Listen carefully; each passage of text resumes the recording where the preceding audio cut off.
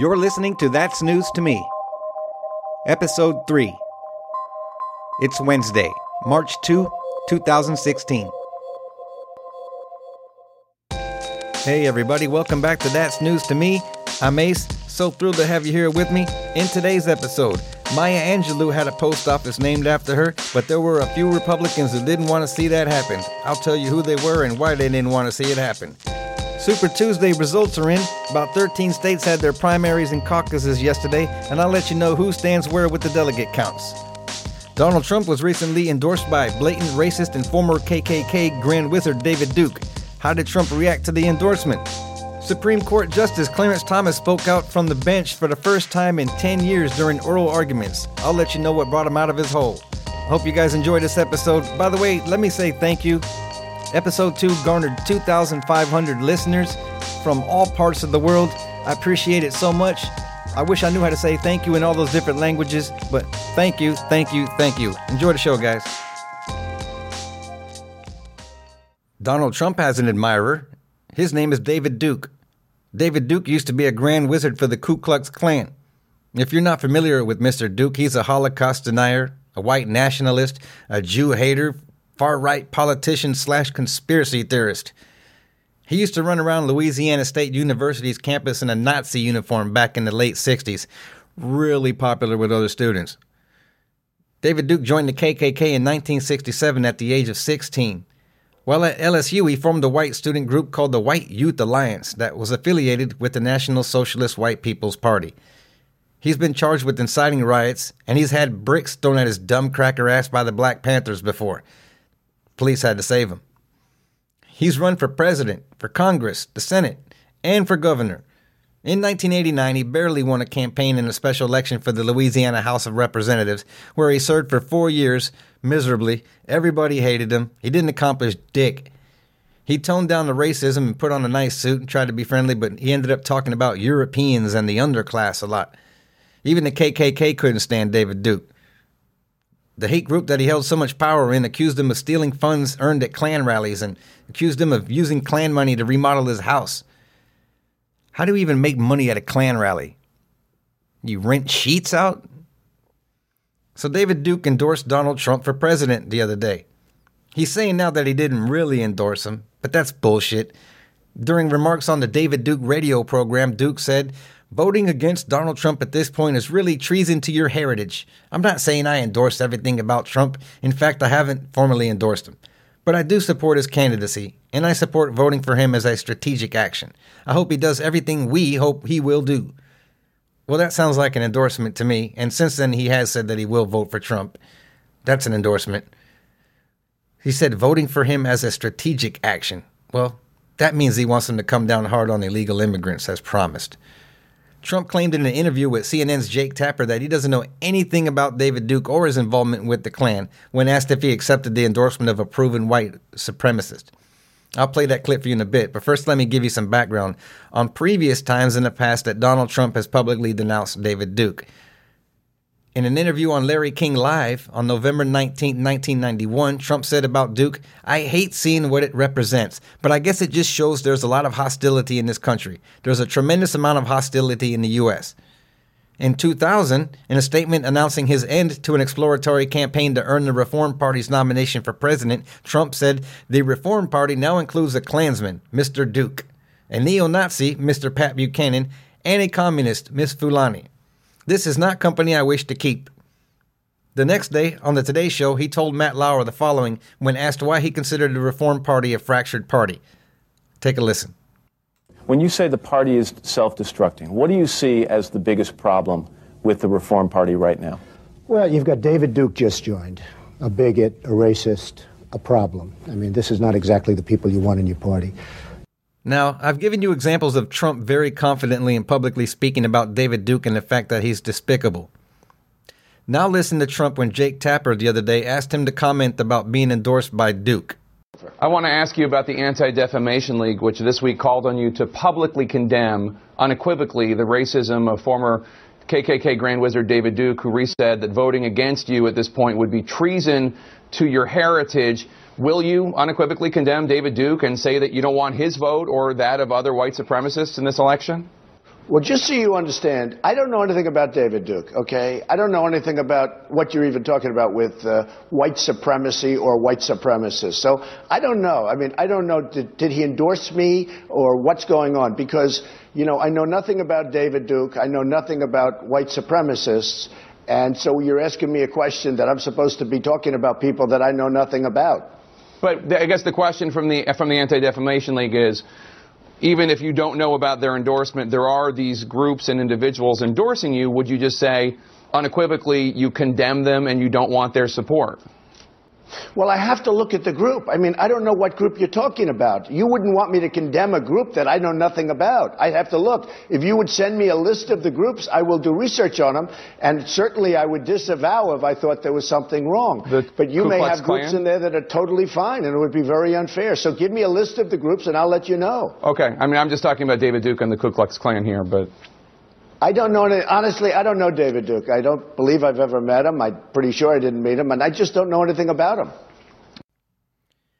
It's funny that Trump acts like he doesn't remember anything about David Duke or his affiliations with the Klan, because Trump famously claimed last year that he has the world's greatest memory.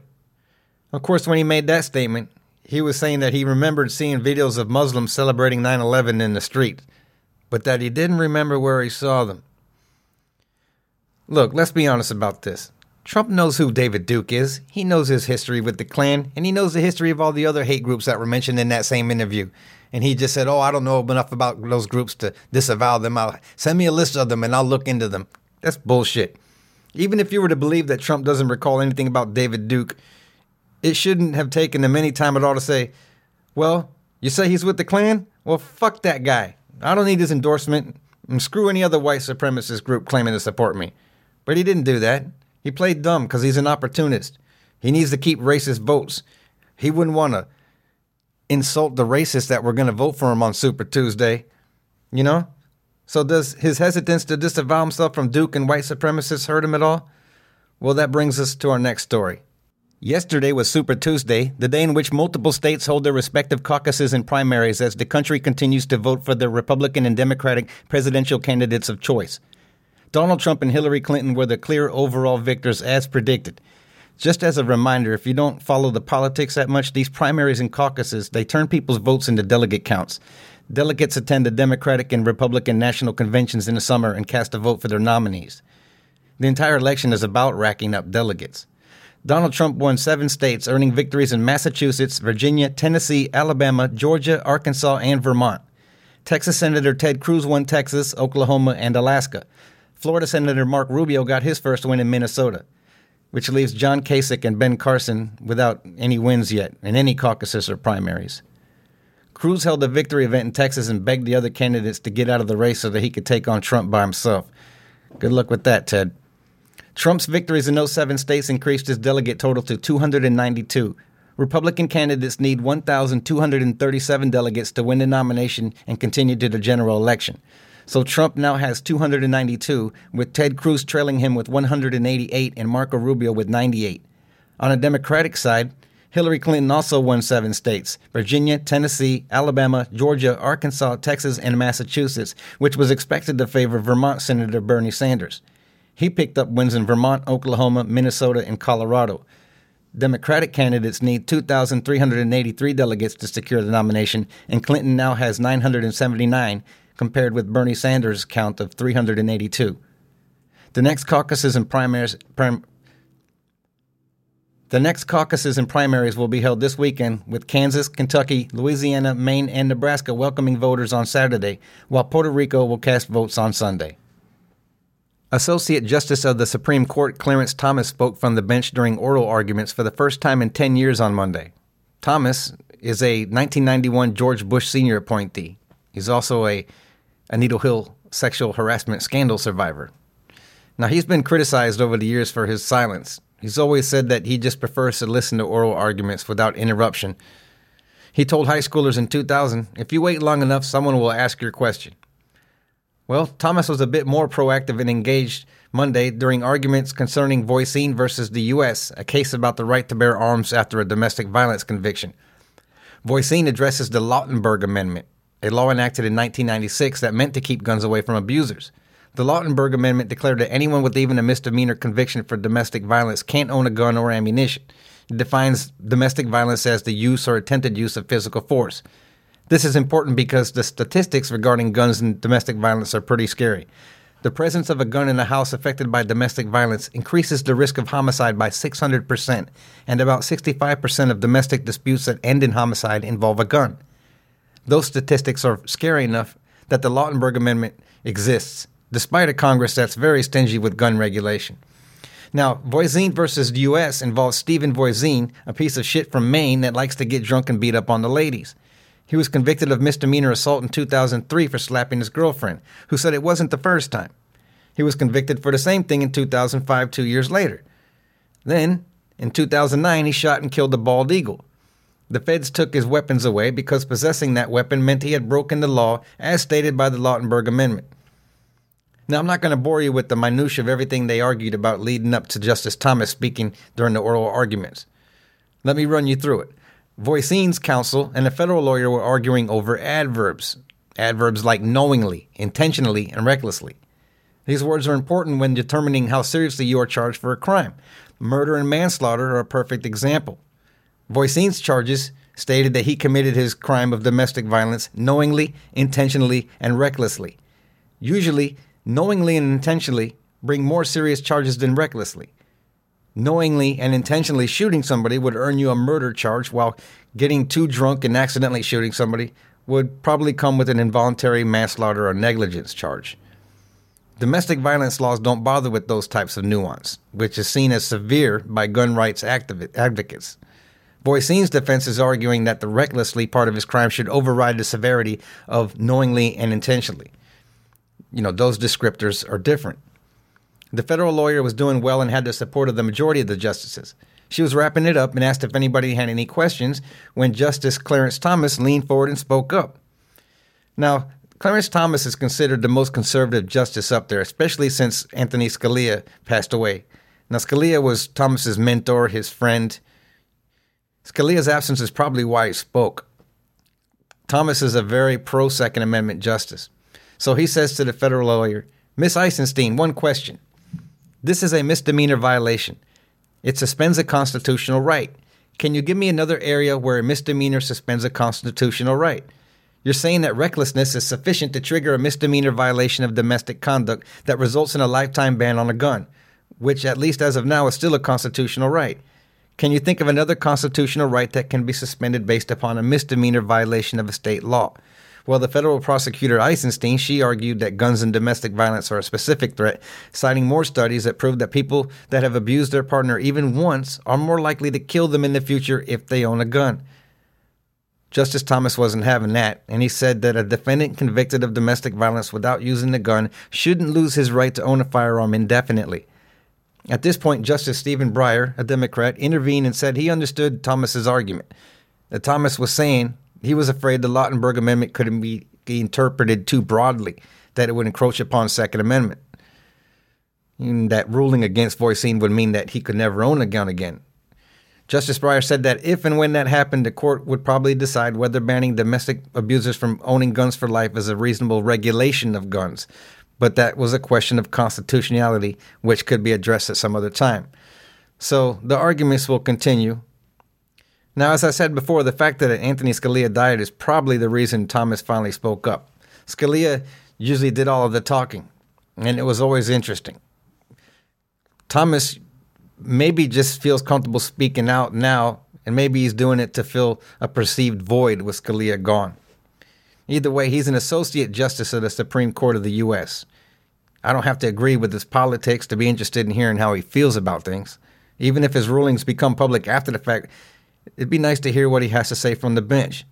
I mean, that can only happen if he chooses to engage the court. We know that he's not friendly to gay rights. He's against abortion.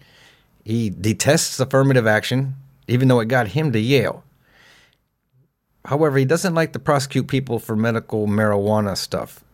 So he's a little bit lax on that. Anyway, welcome back to the game, Justice Thomas. Dear listeners, if there's one thing we can all agree on, it's that Congress doesn't do much besides fart in Obama's face and take vacations. But they love to name post offices. unless it's Maya Angelou's name on the post office. Maya Angelou is one of America's premier artistic and cultural icons, right up there with Mark Twain and Michael Jackson. I Know Why the Caged Bird Sings is a masterpiece. She's a world-renowned poet and author whose work reaches all of our children when studying literature in school. She made her mark in the civil rights community as well, and much of her work reflects the struggle of African Americans while reminding us that black is beautiful and powerful. Congress names or renames dozens of post offices and other public buildings each year.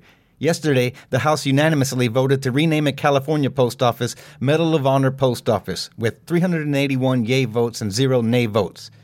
Then it was time to debate a bill to name a post office in North Carolina after Maya Angelou. It passed, but not without some shitty resistance from some Republican lawmakers. 52 of them didn't even bother to cast a vote, and one just voted present. The lawmakers that cast a no vote were Mo Brooks from Alaska, Ken Buck from Colorado, Michael Burgess from Texas, Jeff Duncan from South Carolina, Glenn Grothman from Wisconsin, Thomas Massey from Kentucky, Alex Mooney from West Virginia, Stephen Palazzo from Mississippi, and then you have Representative Andy Harris of Maryland. He voted against the Maya Angelou Memorial Post Office and called the poet a communist sympathizer. Representative Harris's father was born in Hungary and his mother is from Poland, and his spokesperson stated his parents escaped communism and he feels that he cannot vote to name a post office in the United States in honor of someone who supported the communist Castro revolution in Cuba. Now this is bullshit. You want to know why he's accusing her of being a communist? Because back in the day, when being black and having a voice was still a novelty to the Republicans, she was basically asked why she was complaining about the United States when it was so much worse in communist countries. She wasn't making a deep political statement when she replied that it wasn't a communist country that put my grandpapa in slavery. It wasn't a communist that lynched my papa or raped my mama. So she was merely echoing what anybody in a horrible situation, would ask when prompted to compare their shitty situation with a shitty situation somewhere else. Maya Angelou spread knowledge and love all over the world. She entertained royalty and presidents and school children. Representative Harris makes it sound like she was wearing Castro t-shirts and goose-stepping around the U.S. advocating for communism. This is about a handful of congressmen being petty. On the record. I hope they get a bunch of angry letters, and I hope every single one of those letters has a Maya Angelou stamp on them, because they've been available for some time now. Okay, friends, that brings us to the end of episode 3 of That's News to Me. I'm Ace. Listen, I realize I kept it straight news this time around. I promise to get a little bit more loose next week. I appreciate every single one of you listening. Take it easy, guys.